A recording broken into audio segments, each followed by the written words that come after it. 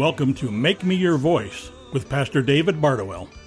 These messages are intended to deepen your faith and trust in a living God who speaks to us with hope and reason. Today's message comes to us from the Gate Christian Bible Church in Orange County, California. God is good, and I was thinking about how good He is. You know, we take for granted so many things, even the blessings of living in this country. I was born in Jamaica. Our family moved here when I was 4 or 5 years old, and I didn't become a citizen of the United States until 1987. So before that time, I was a legal resident. I had my green card, but not being a citizen of the United States had its drawbacks, including the inability to vote. But I remember how I felt the day I became a citizen. I felt like a different person. Instead of being left out of things, I was now included in things like voting. And instead of carrying my Jamaican passport, I had now a United States passport. Because I traveled a lot during that time, and every place I went, it seemed to take longer to go through immigration. But when I handed them my new American passport, I got through a lot quicker because membership has its privileges.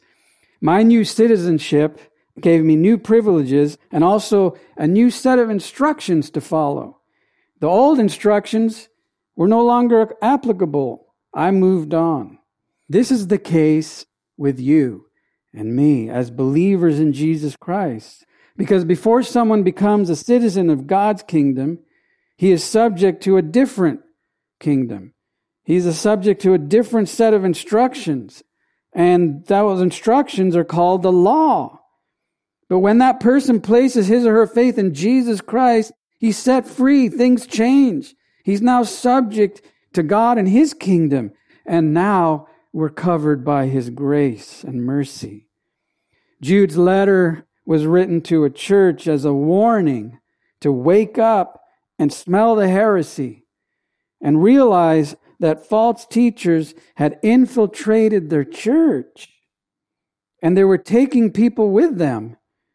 See, up until this point, the letter has been about God's judgment. But now Jude makes a switch in his letter, and it begins with the words, "But you, beloved."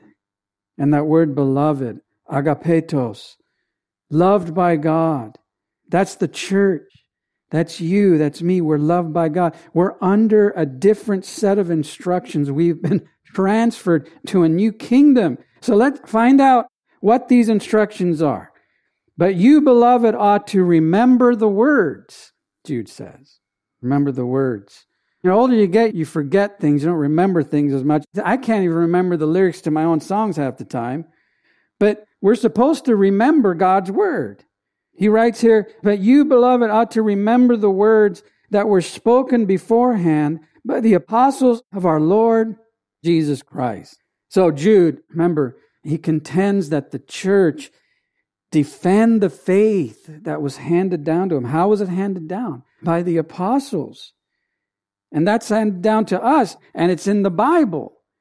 So how do you defend the faith? You got to remember God's word. And that word remember, it means to remain. It really means to recall information from memory. So the Word of God should be memorized. We have the Word of God at our fingertips. Jude and the church back then did not have it that way. They had to have it up here. Because here's the thing. We currently belong to another kingdom, but we still live in Babylon. It's a spiritual Babylon. And what's Babylon built on? Lies. And the biggest lie is this: you don't need God, and the truth is subjective. You have your truth, I have my truth. See, Babylon doesn't want you to remember God's word. They want you to remember lies and hear lies and fill your mind with lies and half-truths. Let me tell you, truth is only truth if it's always true. There's no half-truth. It's either true or not. Truth never changes. Something is either true or it's not. Half-truths are full lies. Jesus said this, sanctify them in the truth. What's the truth? Read it. Your word is truth. God's word is truth. And what does God's word say? You are God's beloved. You are sanctified by truth. You don't have to believe lies anymore. You're awake in the Spirit. The Spirit has woken you up. You now can hear and believe and understand truth. That's a gift from God. We're not under that lying spell anymore. We have to remember the Word of God. The great Chinese preacher Watchman Nee used to read through the New Testament once a month. The Chinese church, they had a saying, no Bible, no breakfast. You got to fill your mind with truth. And here's some more truth that you need to know. Turn to Jude, starting in verse 17. But you, beloved, ought to remember the words that were spoken beforehand by the apostles of our Lord Jesus Christ. So remember, the Word of God is here in the Bible, but it was handed down by the apostles. And then he goes on, that they were telling you, in the last time, and the Greek word in the eschatos, in the last days, there will be mockers, following after their own godly lusts. So they're not in it for God, they're in it for themselves. But you, beloved, don't fall for that. Don't fall for that. In verse 19, these are the ones who cause division, worldly minded, devoid of the Spirit. So they are naturally minded. They are not spiritually minded because they don't have the Spirit. They're without the Spirit. If someone doesn't have the Spirit of God, they're not a believer. They're not a Christian, according to what the Bible says.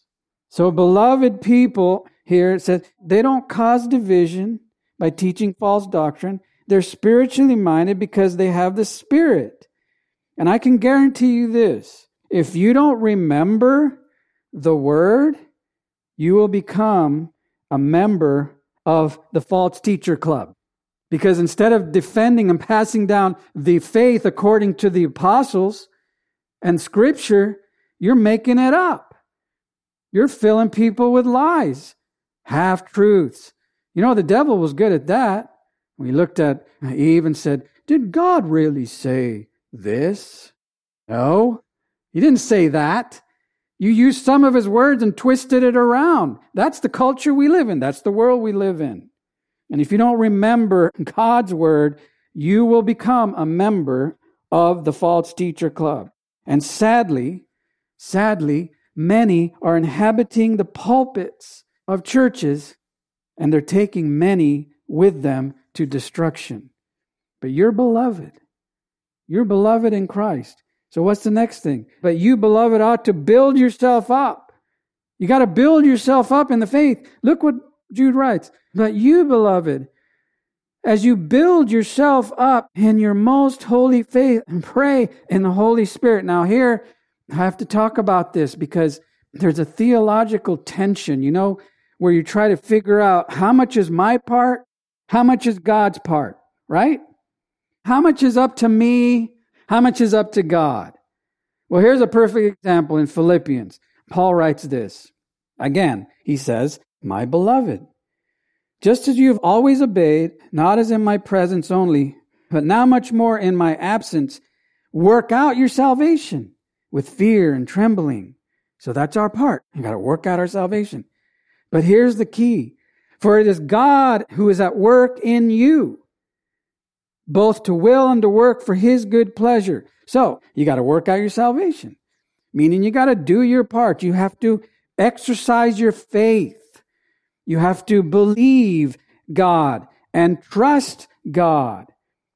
But ultimately, it is God who works in you to accomplish his purpose for your life. That's the key to freedom. Can you imagine if it was only up to us? And then God's my co-pilot. Remember that one? No. Move seats. Give him the wheel. You know, quit trying to drive the car.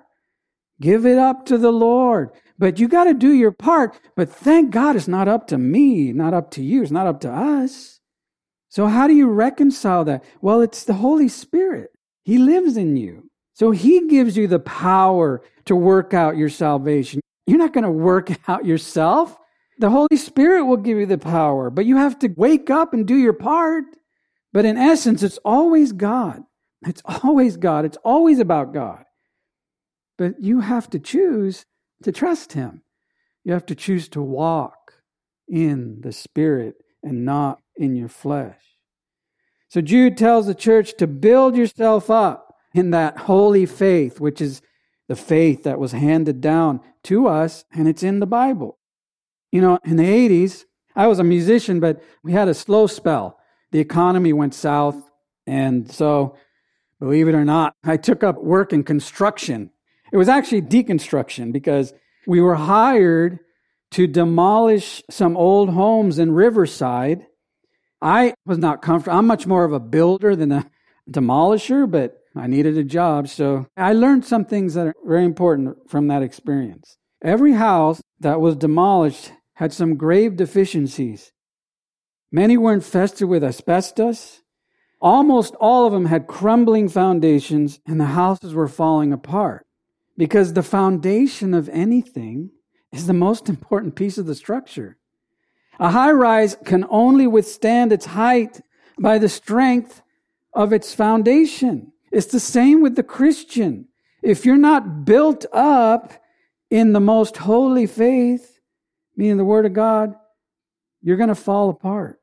How do you build yourself up? You work out your salvation and you remember and employ the Word of God into your life. And then he goes on, pray in the Holy Spirit. So you let the Spirit lead the building process. He's the general contractor. He's the one getting everything worked out. But you just show up and you trust God and you submit to Him and to His Word. There's no better builder than God, right? Would you agree with me? He builds a solid foundation by His Word. He not only just lets us go out and build on our own, He comes into our life by the Holy Spirit. And then we see the Word and the Spirit working hand in hand.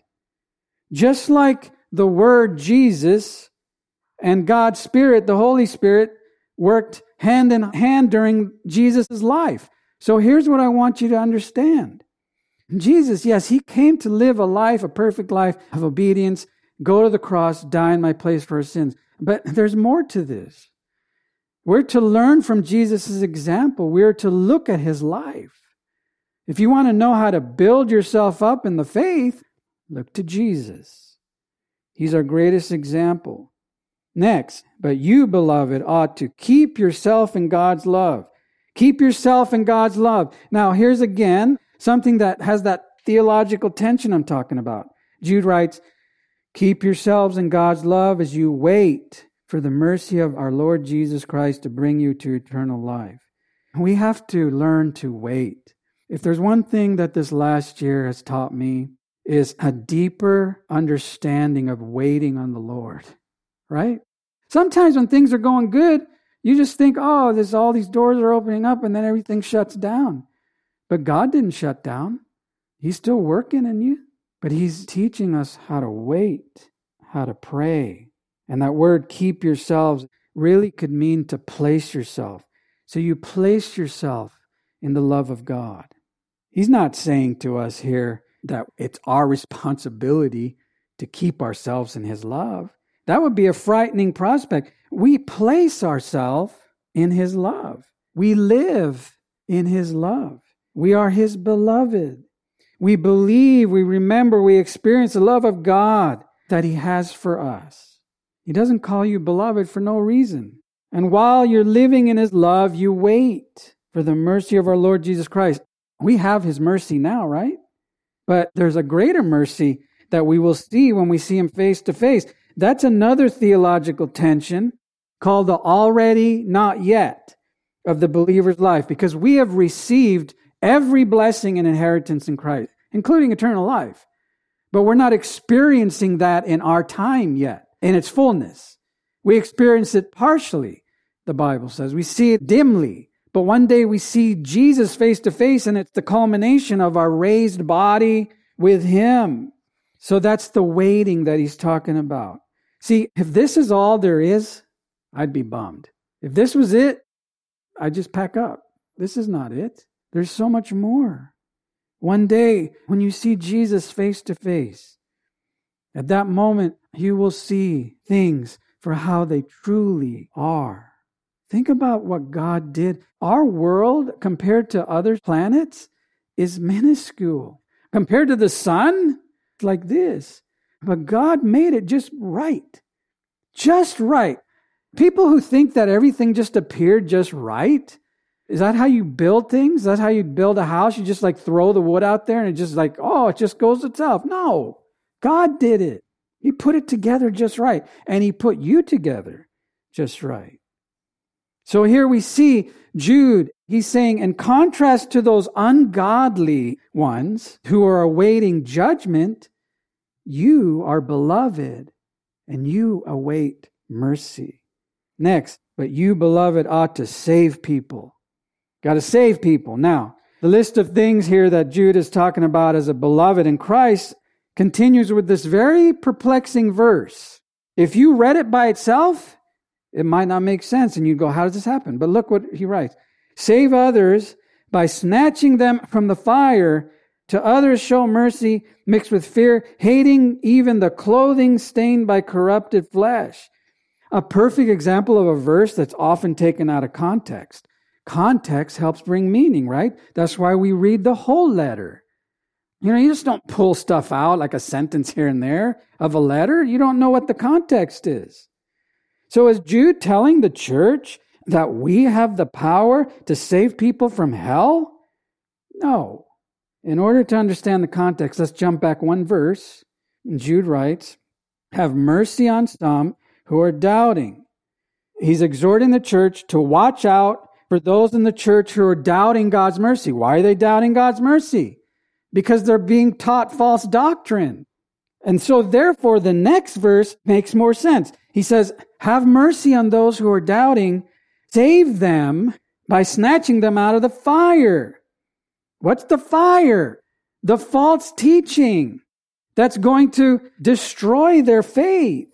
See, this church was full of believers who were doubting God's mercy because the false teachers were filling their minds with lies and half-truths. They were probably basing their whole theology on legalism. But Jude is saying, to those who get it, to those who are not going to fall into that, because you're in tune, you're listening, going, something's not right, because you heard what the apostles said, and this is not jiving with that. He says, you need to step up and be a leader and help others who might be falling away. These people are susceptible to false teaching. And sadly, again, I see this in the church today, where people are falling into this fire of false teaching. We need to bring it back to the gospel of Jesus Christ, not just some fake or made-up gospel. And quit taking verses out of context and saying that's what it means. No, go back to the context. I mean, if you wrote a letter, would you want somebody to just pull a sentence out? That's what they do on Twitter, right? They quote some sentence totally out of context. The other day, I got a letter and it was a handwritten address. I'm like, wow, who does that anymore? I opened it up and it was a handwritten letter to me, inviting me to some church event. I pull out the beautiful, well-made flyer and I look through it and I'm going, something's not right about this. And sure enough, in the back, it says, for more information, visit jw.org, Jehovah's Witness. Someone spent the time to write me a hand letter inviting me to a cult. Most people would go, no, that's Jehovah's Witness. But not necessarily, because they're not getting the teaching, the proper teaching of the Word. And they fall for the lies. So you got to help other people. You got to save them by snatching them from the fire. Do you know people, you probably do, who are on the verge or have fallen away? And fire means judgment. Jude wasn't saying that these susceptible believers were in the fire. Notice he didn't say they were in the fire. He was saying save them before they fall into the fire of God's judgment by following and believing false prophets and false teachers. This is so important to understand, especially today for many reasons, because there are false teachers and false prophets in our midst. They're not remembering God's word. They're just teaching false teaching. And we got to be able to ward them off, understand that it's false, and protect others from being consumed by this false teaching, which leads them into a fire. This means that it is not only up to the leaders. Now get this. Jude's letter didn't say to the leaders, because a lot of those leaders in that church were messed up. He's saying, hey, you, if you get it, save the people. So it's not just up to me. It's not just up to the pastor. It's not just up to the elder. It's not just up to the ministry leader. It's up to you. Everyone, every believer has a responsibility to protect the word of God and snatch people out from being thrown into a fire of false teaching. I'm amazed at what I'm hearing from pulpits. It sounds a lot like Babylon to me, not the Bible. And he goes on to others, show mercy mixed with fear, hating even the clothing stained by the corrupted flesh. So in other words, you don't hit them over the head. Don't hit them over the head with the Bible. No, you speak the truth with love. You bring them along. You speak the truth. You don't hold back from the truth. You don't say half-truths. You don't mince words. But you do it from a heart of love and mercy. And you do it while walking in the Spirit, not in the flesh. You're merciful, like Jesus Christ would be to those who were honestly repentant and willing to listen. Now, here's a couple verses in the Bible that I believe explain how to do this the best. In Galatians 6, Paul writes, brothers, if someone is caught in any wrongdoing, you who are spiritual, mature, should restore that person with a gentle spirit, but you got to watch out so that you won't fall into that temptation. Carry one another's burdens. In this way, you will fulfill the law of Christ. So you mix your mercy with fear, meaning that you respect God and you realize that I could easily fall into this sin. You have to have the protection of the Word of God. But he goes on and he says you got to hate even the clothes that are stained by corrupted flesh. Because here's the thing, and a lot of people get this wrong. Mercy and love does not mean acceptance. Loving someone doesn't mean you should love their sin. You shouldn't love your own sin. Any sin is stained clothes and corrupted flesh, so we have to remember God's word and his mercy. Remember, Babylon exists to lie to you and take you down in a fire. Babylon will say this, loving someone means that you have to accept their sin. And not only accept their sin, you got to condone it and promote it and say, it's cool. It's their truth. That's a lie from the pit of hell. That's not showing love. That's not showing mercy. You know what that is? It's unloving. It's unmerciful. Because love speaks truth, not half-truths, not lies, not made-up doctrine, the doctrine according to the apostles, according to God's word. You're not saving some from hell by loving their corrupted flesh. So throughout the letter, Jude exhorts the church to avoid the false teachers because God will deal with them. That's an interesting thing in this letter. Jude is not saying, go talk to the false teachers. Why?